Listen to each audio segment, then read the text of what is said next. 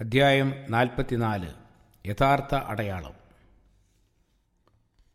മത്തായി 15:29 മുതൽ 39 വരെ.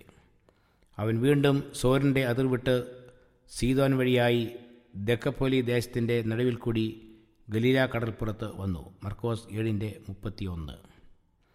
ദെക്കപ്പൊലി പ്രദേശത്ത് വെച്ചായിരുന്നു ഗർഗഹയിലെ ഭൂതബാധിതർ സൗഖ്യം പ്രാപിച്ചത്.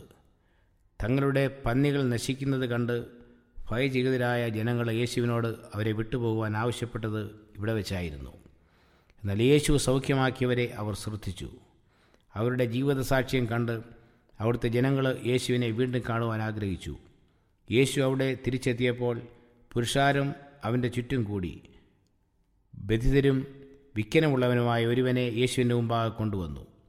യേശു സാധാരണ ചെയ്യാറുള്ളതുപോലെ സൗഖ്യമാക എന്ന് പറഞ്ഞുകൊണ്ട് ആ രോഗിയെ സൗഖ്യമാക്കിയില്ല. യേശു അവനെ ജനക്കൂട്ടത്തിൽ നിന്ന് മാറ്റി നിർത്തി. അവൻ്റെ ചെവിക്കുള്ളിലേക്ക് വിരലിട്ടു. അവൻ്റെ നാവിനെ തൊട്ടു. അതിനുശേഷം സ്വർഗത്തേക്ക് നോക്കിക്കൊണ്ട് തന്നെ വിശ്വസിക്കാത്ത ജനങ്ങളെ ഓർത്ത് നെടുവീർപ്പിട്ടു. തുറക്കുക എന്ന് കൽപ്പിച്ചതോടെ ആ മനുഷ്യൻ്റെ സംസാരശക്തി വീണ്ടെടുത്തു.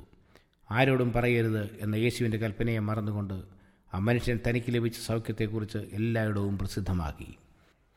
യേശു ഒരു മലയിലേക്ക് കയറിപ്പോയി.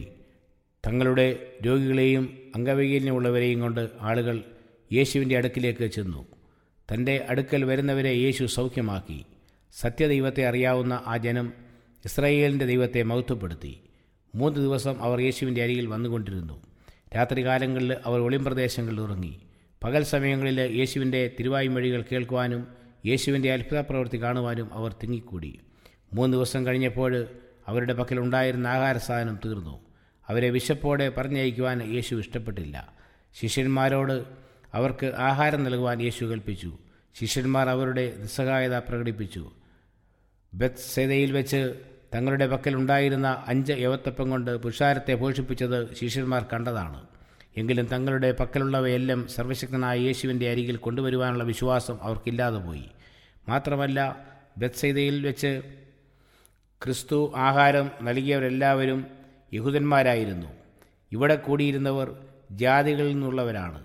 ശിഷ്യന്മാരിലും യഹൂദ സ്നേഹം വളരെ ശക്തമായി നിലനിന്നിരുന്നു. ശിഷ്യന്മാർ യേശുവിനോട് പറഞ്ഞു, ഇത്ര വലിയ പുരുഷാരത്തിന് തൃപ്തി വരുത്തുവാൻ മതിയായ അപ്പം ഈ കാട്ടിൽ നമുക്ക് എവിടെ നിന്ന്? എന്നാൽ യേശുവിൻ്റെ ആജ്ഞ അനുസരിച്ച് അവരുടെ കൈവശമുള്ളത് അവിടെ കൊണ്ടുവരട്ടെ. 7 അപ്പവും 2 മീനും പുരുഷാരം തിന്ന് തൃപ്തരായി. 7 കൊട്ട അപ്പക്കഷ്ണങ്ങൾ ശേഷിച്ചു. സ്ത്രീകളും കുഞ്ഞുങ്ങളും കൂടാതെ 4000 പുരുഷന്മാർ തൃപ്തരായ പുരുഷാരത്തിൽ ഉണ്ടായിരുന്നു. സംതൃപ്തരും സന്തുഷ്ടരുമായ ജനത്തെ യേശു പറഞ്ഞയച്ചു. അനന്തരം യേശു പടകിൽ കയറി ഗനസരേത്ത് സമതലത്തിൻ്റെ തെക്കേ അറ്റത്തുള്ള മഗ്ദലയ്ക്ക് പോയി. സോരിൻ്റെയും സീദോൻ്റെയും അതിരിങ്കൽ വെച്ച് സുറോഫോനിക്കാരിയുടെ വിശ്വാസം കണ്ടു. യേശുവിൻ്റെ ഹൃദയം സന്തുഷ്ടമായിരുന്നു. ദെക്കപ്പൊലിയിലെ യഹൂദരില്ലാത്തവരായ ആളുകളുടെ സ്നേഹപ്രകടനങ്ങൾ യേശുവിൻ്റെ ഹൃദയം കവർന്നു. എന്നാൽ തൻ്റെ ശക്തി വളരെ ബോധ്യമാകും വണ്ണം പ്രകടിപ്പിച്ച ഗലീലയിൽ യേശുവിന് ലഭിച്ച സ്വീകരണം വളരെ തണുത്തതായിരുന്നു. യേശുവിനെ കാണുവാൻ പരീശന്മാരുടെ സംഘത്തിൽ പ്രഭുക്കന്മാരായ സദൂക്യരുടെ പ്രതിനിധികളും ഉണ്ടായിരുന്നു. അവർ യുക്തിവാദികളും പ്രഭുക്കന്മാരുമായിരുന്നു. സദൂക്യർ പുരോഹിത വിഭാഗത്തിൽപ്പെട്ടിട്ടുള്ളവരായിരുന്നു. പരീശന്മാരും സദൂക്യരും തമ്മിൽ പല കാര്യങ്ങളിൽ അഭിപ്രായ ഭിന്നതയുണ്ടായിരുന്നു. സദൂക്യരാകട്ടെ തങ്ങളുടെ സ്ഥാനവും അധികാരവും ഉറപ്പിക്കുവാനും ഭരണത്തിലിരിക്കുന്നവരുടെ പ്രീതി നേടുവാനും ശ്രമിച്ചിരുന്നു. എന്നാൽ പരീശന്മാർ റോമൻ ഭരണത്തിനെതിരെയുള്ള പ്രവർത്തനങ്ങളിൽ ഏർപ്പെട്ടിരുന്നു. വിദേശാധിപത്യം അവസാനിപ്പിക്കുവാൻ അവർ ആഗ്രഹിച്ചു. എന്നാൽ ക്രിസ്തുവിനെതിരായി സദൂക്യരും പരീശന്മാരും ഒന്നുചേർന്നു. ഒരേ ആത്മാവിനാൽ ഭരിക്കപ്പെടുന്നവർ എപ്പോഴും ഒന്നിക്കും. നന്മയ്ക്കെതിരായി തിന്മയുടെ ശക്തികൾ ഒന്നിച്ച് അണിനിരക്കും. ആകാശത്തുനിന്നൊരടയാളം കാണിച്ചു തരണമെന്നാവശ്യപ്പെട്ടുകൊണ്ട് പരീശന്മാരും സദൂക്യരും യേശുവിൻ്റെ അടുത്ത് വന്നു. യോശുവയുടെ കാലത്ത് ബെത്ത്ഹോരോനിലുള്ള കനാന്യരുമായി യുദ്ധം ചെയ്യുവാൻ ഇസ്രായേൽ പോയപ്പോൾ വിജയം നേടുന്നതുവരെ യോശുവയുടെ ആജ്ഞപ്രകാരം സൂര്യൻ നിശ്ചലമായി നിന്നു. ഇസ്രായേലിയരുടെ ചരിത്രത്തിൽ പല അത്ഭുതങ്ങളും ഉണ്ടായിട്ടുണ്ട്. യേശു ഇതുപോലൊരു അത്ഭുതം പ്രവർത്തിക്കുവാൻ അവർ ആവശ്യപ്പെട്ടു. എന്നാൽ അവർക്ക് വേണ്ടിയിരുന്നത് ഇപ്രകാരമുള്ള അടയാളങ്ങളായിരുന്നില്ല. ബാഹ്യമായ തെളിവുകൾ അവർക്ക് ഒരു പ്രയോജനവും ചെയ്യുവാൻ പോകുന്നില്ലായിരുന്നു. അവരുടെ ജിജ്ഞാസ ശ്രമിക്കുമായിരുന്നില്ല. പ്രത്യത ആത്മീയമായ പുതുക്കമായിരുന്നു അവർക്ക് വേണ്ടിയിരുന്നത്. യേശു അവരോട് പറഞ്ഞു, ആകാശത്തിൻ്റെ ഭാവം വിജയിപ്പാൻ നിങ്ങൾ അറിയുന്നു. ആകാശത്തെ നോക്കിക്കൊണ്ട് എപ്രകാരം ഒരു കാലാവസ്ഥയാണ് വരാൻ പോകുന്നതെന്ന് അവർക്ക് പറയാമായിരുന്നു. എന്നാൽ കാലലക്ഷണങ്ങളെ വിവേചിപ്പാൻ കഴിയുകയില്ലയോ? പരിശുദ്ധാത്മ നിറവോടുകൂടി പറയപ്പെട്ട ക്രിസ്തുവിൻ്റെ വാക്കുകൾ തന്നെ ദൈവം അവർക്ക് നൽകിയ അടയാളമായിരുന്നു. ക്രിസ്തുവിൻ്റെ ദൗത്യം സ്വർഗത്തിൽ നിന്നുള്ള ആണെന്ന് സാക്ഷീകരിക്കുന്ന അടയാളം സ്വർഗത്തിൽ നിന്ന് തന്നെ നൽകി. ആട്ടിടയന്മാർക്ക് ദൂതന്മാർ പ്രത്യക്ഷമായതും വിദ്വാൻമാർക്ക് നക്ഷത്രം വഴികാട്ടിയതും ക്രിസ്തുവിൻ്റെ സ്നാനസമയത്തെ പ്രാവും സ്വർഗത്തിൽ നിന്ന് കേട്ട ശബ്ദവും എല്ലാം തന്നെ ക്രിസ്തുവിന് വേണ്ടിയുള്ള അടയാളങ്ങൾ ആയിരുന്നു. അവൻ ആത്മാവിൽ ഞരങ്ങി, ഈ തലമുറ അടയാളം അന്വേഷിക്കുന്നത് എന്ത്? യോനാ പ്രവാചകൻ്റെ അടയാളമല്ലാതെ ഇതിന് അടയാളം ലഭിക്കുകയില്ല. യോന കടലാനയുടെ വയറ്റിൽ 3 രാവും 3 പകലും ഇരുന്നതുപോലെ മനുഷ്യപുത്രനും ഭൂമിയുടെ ഉള്ളിൽ ഇരിക്കും. യോനയുടെ പ്രസംഗം നിനവേക്കാർക്ക് ഒരു അടയാളമായിരുന്നതുപോലെ ക്രിസ്തുവിൻ്റെ പ്രസംഗം ആ തലമുറയിലുള്ളവർക്ക് ഒരടയാളമായിരുന്നു. എന്നാൽ വചനം സ്വീകരിക്കുന്നതിൽ എന്തോ ഒരന്തരം. ജാതികൾ വസിച്ചിരുന്ന ആ നഗരത്തിലെ ജനം ദൈവത്തിൻ്റെ ന്യായവിധികൾ കേട്ടപ്പോൾ വിറച്ചുപോയി. പണ്ഡിത പാമര ഭേദമന്യേ ഏവരും ദൈവത്തോട് നിലവിളിച്ചു. അവർക്ക് കരുണ ലഭിച്ചു. നിനവേക്കാർ ന്യായവിധിയിലെ ഈ തലമുറയോട് ഒന്നിച്ചെഴുന്നേറ്റ് അതിനെ കുറ്റം വിധിക്കും. അവർ യോനയുടെ പ്രസംഗം കേട്ട് മാനസാന്തരപ്പെട്ടുവല്ലോ. ഇതാ ഇവിടെ യോനയിലും വലിയവൻ. മത്തായി 12:40-41. ക്രിസ്തു ചെയ്ത ഓരോ അത്ഭുതവും തൻ്റെ ദൈവിക സ്വഭാവത്തിൻ്റെ ഒരു അടയാളമായിരുന്നു. മശിഹായെക്കുറിച്ച് പ്രവാചകന്മാർ മുൻകൂട്ടി പറഞ്ഞിരുന്ന കാര്യങ്ങളാണ് യേശു ചെയ്തുകൊണ്ടിരുന്നത്. എന്നാൽ പരീശന്മാർക്ക് യേശുവിൻ്റെ കരുണയുടെ പ്രവർത്തനങ്ങൾ രസിച്ചില്ല. മനുഷ്യരുടെ കഷ്ടതകളെ യഹൂദ നേതാക്കൾ ഹൃദയശൂന്യമായ നിസ്സംഗതയോടെയാണ് വീക്ഷിച്ചത്. പരീശന്മാരുടെ സ്വാർത്ഥത മൂലം കഷ്ടമനുഭവിച്ച ജനത്തെയായിരുന്നു പലപ്പോഴും യേശു ശുശ്രൂഷിച്ചത്. അതുതന്നെ പരീശന്മാർക്ക് ഒരു കടുത്ത ശിക്ഷയായിട്ടാണ് അനുഭവപ്പെട്ടത്. യേശുവിൻ്റെ പ്രവർത്തനങ്ങളെ എതിർക്കുവാൻ യഹൂദ നേതാക്കളെ പ്രേരിപ്പിച്ച വസ്തുത തന്നെ യേശുവിൻ്റെ ദൈവിക സ്വഭാവത്തിൻ്റെ ഏറ്റവും വലിയ തെളിവായിരുന്നു. യേശു ചെയ്ത അത്ഭുത പ്രവൃത്തികളെല്ലാം മനുഷ്യൻ്റെ ആഗ്രഹത്തിന് വേണ്ടിയുള്ളതായിരുന്നു. യേശുവിൻ്റെ ജീവിതം ദൈവത്തെ മനുഷ്യർക്ക് വെളിപ്പെടുത്തുന്നതായിരുന്നു. അതായിരുന്നു തൻ്റെ ദൈവത്വത്തിൻ്റെ ഏറ്റവും വലിയ തെളിവും. യേശു ദൈവത്തിൻ്റെ പ്രവൃത്തി ചെയ്തു. ദൈവത്തിൻ്റെ വചനം സംസാരിച്ചു. യേശുവിൻ്റെ ജീവിതം ഏറ്റവും വലിയ അത്ഭുതമായിരുന്നു. ഇന്നും സത്യത്തിൻ്റെ ദൂത നൽകപ്പെടുമ്പോൾ യഹൂദന്മാരെ പോലെ ഞങ്ങൾക്ക് ഒരു അടയാളം കാണിച്ചു തരിക എന്ന് പറയുന്ന അനേകരുണ്ട്. ഞങ്ങൾക്ക് വേണ്ടി ഒരു അത്ഭുതം പ്രവർത്തിക്കുക. പരീശന്മാരെ തൃപ്തിപ്പെടുത്തുവാൻ യേശു ഒരത്ഭുതവും ചെയ്തില്ല. മരുഭൂമിയിൽ വെച്ച് സാത്താൻ പരീക്ഷിച്ചപ്പോഴും അവൻ്റെ പ്രേരണയ്ക്ക് വഴങ്ങിയ ഒരത്ഭുതവും യേശു കാണിച്ചില്ല. നമ്മുടെ ഭാഗം ശരിയാണെന്ന് കാണിപ്പാനോ അവിശ്വാസത്തെയും അഹങ്കാരത്തെയും സംതൃപ്തമാക്കുവാനോ വേണ്ടി ഒരു അത്ഭുതവും കാണിപ്പാനുള്ള ശക്തി ദൈവം നമുക്ക് തന്നിട്ടില്ല. എന്നാൽ സുവിശേഷത്തിൻ്റെ ദൈവിക ഉത്ഭവത്തെക്കുറിച്ച് ഉള്ള അടയാളം ദൈവം നൽകുന്നു.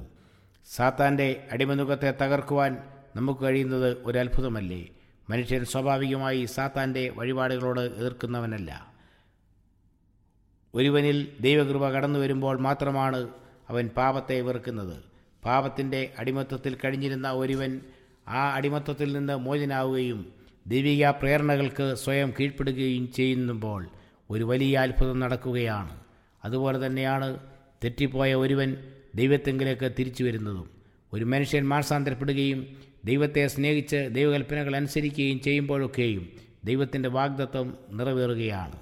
ഞാൻ നിങ്ങൾക്ക് പുതിയൊരു ഹൃദയം തരും, പുതിയൊരു ആത്മാവിനെ ഞാൻ നിങ്ങളുടെ ഉള്ളിലാക്കും. യഹസ്കേൽ 36:26. മനുഷ്യ ഹൃദയങ്ങളുടെ മാറ്റം, മനുഷ്യ സ്വഭാവങ്ങളുടെ രൂപാന്തരം എന്നേക്കും ജീവിക്കുന്ന ഒരു രക്ഷകനെ വെളിപ്പെടുത്തുന്ന ഒരത്ഭുതമാണ്. ആ രക്ഷകൻ മനുഷ്യരെ വീണ്ടെടുപ്പിനായി എപ്പോഴും പ്രവർത്തിച്ചു കൊണ്ടിരിക്കുന്നു. ക്രിസ്തുവിൽ വസിക്കുന്ന ഒരു ജീവിതം ഒരു വലിയ അത്ഭുതമാണ്. ദൈവവചനം പ്രസംഗിക്കുമ്പോൾ എല്ലായ്പ്പോഴും കാണേണ്ട അടയാളം പരിശുദ്ധാത്മാവിൻ്റെ സാന്നിധ്യമാണ്. കേൾവിക്കാർക്ക് വചനം പുതുജീവൻ നൽകേണ്ടതിന് പരിശുദ്ധാത്മാവിൻ്റെ സാന്നിധ്യം ആവശ്യമാണ്. തൻ്റെ പുത്രൻ്റെ ദൗത്യത്തെ സംബന്ധിച്ച ലോകത്തിൻ്റെ മുമ്പാകെ ദൈവത്തിൻ്റെ സാക്ഷ്യവും ഇതാണ്. യേശുവിൽ നിന്ന് ഒരടയാളം ആവശ്യപ്പെട്ടാൽ അവിശ്വാസത്തിൽ അവരുടെ ഹൃദയം കഠിനപ്പെടുത്തിയതുകൊണ്ട് യേശുവിലുള്ള ദൈവത്വം തിരിച്ചറിഞ്ഞില്ല. യേശുവിൻ്റെ ദൗത്യം തിരുവെഴുത്തുകളുടെ നിറവേറലാണെന്ന് അവർ മനസ്സിലാക്കിയില്ല. തലവാൻ്റെയും ലാസറിൻ്റെയും ഉപമയിലൂടെ യേശു പരീശന്മാരോട് പറഞ്ഞു, അവർ മോശയുടെയും പ്രവാചകന്മാരുടെയും വാക്ക് കേൾക്കാഞ്ഞാൽ മരിച്ചവരിൽ നിന്ന് ഒരുത്തൻ എഴുന്നേൽത്തിയെന്നാലും വിശ്വസിക്കുകയില്ല. ലൂക്കോസ് 16:31. ആകാശത്തിലോ ഭൂമിയിലോ എന്തടയാളം കൊടുത്താലും അവർക്ക് അത് പ്രയോജനപ്പെടുകയില്ല. യേശു ആത്മാവിൽ ഞരങ്ങി തന്നിൽ കുറ്റം കണ്ടുപിടിക്കുവാൻ മാത്രം ശ്രമിക്കുന്നവരുടെ ഇടയിൽ നിന്ന് മാറി ശിഷ്യന്മാരോടൊത്ത് യേശു പടകിൽ കയറി. ദുഃഖം തളം കെട്ടുന്ന നിശബ്ദതയിൽ അവർ തടാകം കടന്നു. അവർ തിരിച്ച സ്ഥലത്തേക്കല്ല മടങ്ങിപ്പോയത്. 5000 പേർക്ക് അപ്പം നൽകി പോഷിപ്പിച്ച ബെത്സയിദയിലേക്കാണ് അവർ പോയത്. അവർ അക്കരയ്ക്ക് പോകുമ്പോൾ യേശു പറഞ്ഞു, നോക്കുവീൻ, പരീശന്മാരുടെയും സദൂക്യരുടെയും പുളിച്ചമാവ് സൂക്ഷിച്ചുകൊള്ളുവീൻ. മോശയുടെ കാലം മുതൽ പെസഹ ആചരിക്കുമ്പോൾ തങ്ങളുടെ ഭവനങ്ങളിൽ നിന്ന് പുളിച്ചമാവ് നീക്കം ചെയ്യുന്ന പതിവ് യഹൂദന്മാർക്കുണ്ടായിരുന്നു. പുളിച്ചമാവ് പാപത്തെ സാധൂകരിച്ചിരുന്നു. എങ്കിലും യേശു പറഞ്ഞത് ശിഷ്യന്മാർ ഗ്രഹിച്ചില്ല. മഗ്ദലയിൽ നിന്ന് യാത്ര പുറപ്പെട്ടപ്പോൾ അപ്പമെടുക്കുവാൻ അവർ മറന്നുപോയി. അവരുടെ കയ്യിൽ ഒരു അപ്പം മാത്രമേ ഉണ്ടായിരുന്നുള്ളൂ. ഈ സാഹചര്യത്തിൽ അവർ ധരിച്ചത് പരീശന്മാരിൽ നിന്നോ സദൂക്യരിൽ നിന്നോ അപ്പം വാങ്ങുന്നതിനെതിരായി ക്രിസ്തു സംസാരിക്കുന്നുവെന്നായിരുന്നു. ശിഷ്യന്മാരുടെ ആത്മീയ അവബോധമില്ലായ്മയും വിശ്വാസരാഹിത്യവുമായിരുന്നു പലപ്പോഴും യേശുവിൻ്റെ വാക്കുകളെ ഗ്രഹിപ്പാൻ അവർക്ക് കഴിയാതെ പോയത്.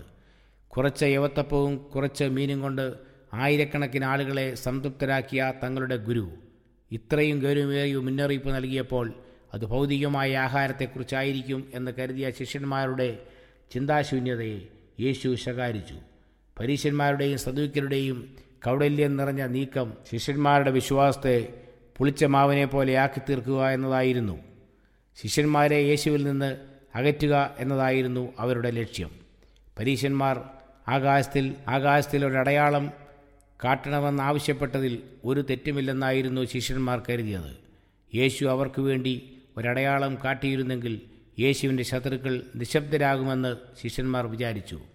ശിഷ്യന്മാർ അവരുടെ കാപട്യം മനസ്സിലാക്കിയില്ല. മാസങ്ങൾക്ക് ശേഷം പുരുഷാരം തമ്മിൽ ചവിട്ടുവാൻ തക്കവണ്ണം 1000 തിങ്ങക്കൂടിയപ്പോൾ യേശു ഇതേ ഉപദേശം ആവർത്തിച്ചു. അവൻ ആ ശിഷ്യന്മാരോട് പറഞ്ഞു തുടങ്ങിയത്, പരീശന്മാരുടെ പുളിച്ചമാവായ കപടഭക്തി സൂക്ഷിച്ചുകൊള്ളുവീൻ. ലൂക്കോസ് 12:1. മാവിൽ ചേർത്തിട്ടുള്ള പുളിമാവ് അഗോചരമായി പ്രവർത്തിക്കുന്നു. മുഴുവൻ പിണ്ടത്തെയും അത് പുളിപ്പിക്കുന്നു. അതുപോലെ കപടഭക്തി ഹൃദയത്തിൽ വാഴുവാൻ അനുവദിച്ചാൽ അത് സ്വഭാവത്തെയും ജീവിതത്തെയും ബാധിക്കുന്നു.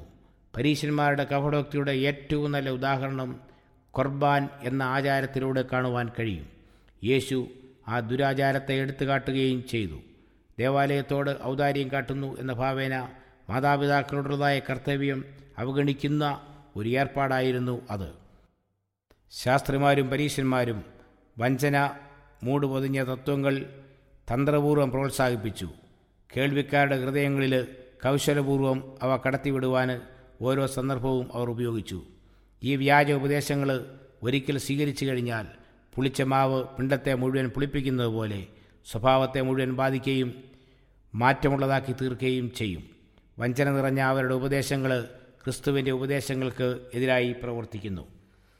തങ്ങളുടെ സ്വന്തം കീഴ്വഴക്കങ്ങൾക്കനുസരിച്ച് ദൈവകൽപ്പനയെ വിശദീകരിക്കുവാൻ ശ്രമിക്കുന്നവരിൽ കൂടെ ഇതേ ശക്തി ഇന്നും പ്രവർത്തിച്ചു കൊണ്ടിരിക്കുന്നു. ഇങ്ങനെയുള്ളവർ ദൈവകൽപ്പനയെ പരസ്യമായി എതിർക്കുകയില്ല. എന്നാൽ ദൈവകൽപ്പനയ്ക്ക് പകരം മാനുഷിക ഉപദേശങ്ങളെ അവർ മുൻപോട്ട് കൊണ്ടുവരുന്നു. അതിനെ ന്യായീകരിക്കുവാനായി അവർ അങ്ങേയറ്റം ശ്രമിക്കുകയും ചെയ്യുന്നു. സ്വാർത്ഥതയിൽ നിന്ന് ഉള്ളെടുത്തതായിരുന്നു പരീശന്മാരുടെ കപടഭക്തി. സ്വയമഹത്വമായിരുന്നു അവരുടെ ജീവിത ലക്ഷ്യം. തിരുവെഴുത്തുകളെ വളച്ചൊടിക്കുവാനും തെറ്റായി പ്രയോഗിക്കുവാനും അവരെ പ്രോത്സാഹിപ്പിച്ചതിൻ്റെ കാരണം ഇതായിരുന്നു. ക്രിസ്തുവിൻ്റെ ദൗത്യം അവർക്ക് അഹിതമായി തീർന്നതും ഇതുമൂലമായിരുന്നു. ക്രിസ്തുവിൻ്റെ ശിഷ്യന്മാരിൽ പോലും ഈ പാപത്തിൻ്റെ സാധ്യത നിലവിലിരുന്നു. ക്രിസ്ത്യാനി എന്ന് അറിയപ്പെടുവാൻ ആഗ്രഹിക്കുകയും എന്നാൽ സ്വാർത്ഥത വിട്ടുകളയുവാൻ വിസമ്മതിക്കുകയും ചെയ്യുന്നവരെല്ലാം പരീശന്മാരുടെ വ്യാജ ഉപദേശങ്ങളിൽ കുടുങ്ങിപ്പോയി. വിശ്വാസത്തിൻ്റെയും അവിശ്വാസത്തിൻ്റെയും ഇടയിൽ അവർ ആടി ഉരഞ്ഞുകൊണ്ടിരുന്നു. അവർ ക്രിസ്തുവിൽ മറഞ്ഞിരുന്ന ജ്ഞാനത്തിൻ്റെ നിധി തിരിച്ചറിഞ്ഞില്ല. ശിഷ്യന്മാർ പോലും അവർ ക്രിസ്തുവിന് വേണ്ടി എല്ലാം ത്യജിച്ചിരുന്നുവെങ്കിൽ തന്നെയും സ്വാർത്ഥത പൂർണ്ണമായി തുടച്ചു നീക്കിയിരുന്നില്ല. തങ്ങൾ വലിയവൻ ആർ എന്ന കലഹത്തിന് കാരണം ശിഷ്യന്മാരുടെ ഈ മനോഭാവമായിരുന്നു ക്രിസ്തുവിൻ്റെ ദൗത്യം ശരിയായി മനസ്സിലാക്കുന്നതിന് വിഘാതമായി നിന്നിരുന്നത്. വീണ്ടെടുപ്പിൻ മർമ്മം ഗ്രഹിപ്പാൻ ത്രാണിയില്ലാത്തവരും കർത്താവിൻ്റെ സ്വയത്യാഗത്തോട് അനുഭാവമില്ലാത്തവരുമായി ശിഷ്യന്മാർ ആദ്യഘട്ടങ്ങളിൽ നിലകൊണ്ടത് ഈ മനോഭാവം വെച്ച് പുലർത്തിക്കൊണ്ടായിരുന്നു. പുളിച്ച മാവ് പിണ്ടത്തെ മുഴുവൻ പുളിപ്പിക്കുന്ന പോലെ സ്വാർത്ഥത നമ്മുടെ ആത്മാവിനെ മുഴുവൻ അശുദ്ധമാക്കുകയും നാശത്തിലേക്ക് നയിക്കുകയും ചെയ്യും. ക്രിസ്തുവിൻ്റെ അനുയായികൾ എന്നഭിമാനിക്കുന്നവരുടെ ഇടയിൽ പഴയ കാലത്തെന്ന പോലെ ഈ പാപം വ്യാപകമായിരിക്കുന്നു. സ്വയത്തെ ഉണർത്തുവാനുള്ളതായ അദമ്യമായ പ്രവണത മൂലം അവരുടെ കർത്തൃശുശ്രൂഷയും സഹോദരങ്ങളോടുള്ളതായ കൂട്ടായ്മയും മലിനമാകുന്നു. സ്വയപ്രമാണികത്വത്തിൻ്റെ ചിന്തയും അംഗീകാരത്തിന് വേണ്ടിയുള്ള ആഗ്രഹവും എത്ര ശക്തമായിരിക്കുന്നു. സ്വയസ്നേഹവും സ്വാർത്ഥ ചിന്തയുമാണ് ദൈവകൽപ്പനകൾക്ക് പകരം മാനുഷിക കൽപ്പനകളും പാരമ്പര്യങ്ങളും സ്ഥാപിക്കുവാൻ കാരണമായി തീർന്നത്. കർത്താവിൻ്റെ മുന്നറിയിപ്പ് എപ്പോഴും ഓർത്തുകൊള്ളുക. പരീശന്മാരുടെ പുളിച്ചമാവ് സൂക്ഷിച്ചുകൊള്ളുവിൻ. ക്രിസ്തുമതത്തിൻ്റെ മതം ആത്മാർത്ഥതയാണ്. ദൈവമഹത്വത്തിന് വേണ്ടിയുള്ള തീക്ഷ്ണത പരിശുദ്ധാത്മാവിൻ്റെ ദാനമാണ്. പരിശുദ്ധാത്മാവിന് മാത്രമേ ഈ താൽപ്പര്യം നമ്മിൽ ഉളവാക്കുവാൻ സാധിക്കുകയുള്ളൂ. കപടഭക്തിയെയും സ്വാർത്ഥതയെയും നമ്മിൽ നിന്ന് നീക്കം ചെയ്യുവാൻ ദൈവശക്തിക്ക് മാത്രമേ കഴിയുകയുള്ളൂ. ഈ രൂപാന്തരം നമ്മിൽ ദൈവാത്മാവ് വരുത്തി എന്നതിൻ്റെ അടയാളമാണ് നാം സ്വീകരിക്കുന്ന വിശ്വാസം. നമ്മിൽ വിശ്വാസം രൂഢമൂലമാകുകയും സ്വാർത്ഥതയും കാപട്യവും നമ്മിൽ നിന്ന് നീക്കപ്പെടുകയും ചെയ്യുമ്പോൾ നാം മനസ്സിലാക്കേണ്ടത് നാം ശരിയായ പാതയിൽ ചരിക്കുന്നു എന്ന വസ്തുതയത്രേ. പിതാവേ, നിൻ്റെ നാമത്തെ മഹത്വപ്പെടുത്തണമേ. യോഹന്നാൻ 12:28. ഇതായിരുന്നു യേശുവിൻ്റെ ജീവിത ലക്ഷ്യം. നാം യേശുവിനെയാണ് പിന്തുടരുന്നതെങ്കിൽ നമ്മുടെ ജീവിത ലക്ഷ്യവും അതായിരിക്കും. അവൻ നടന്നതുപോലെ നടക്കേണ്ടതാകുന്നു. അവൻ്റെ കൽപ്പനകളെ പ്രമാണിക്കുന്നുവെങ്കിൽ നാം അവനെ അറിഞ്ഞിരിക്കുന്നുവെന്ന് ഇതിനാൽ അറിയുന്നു. 1 യോഹന്നാൻ 2:6-3.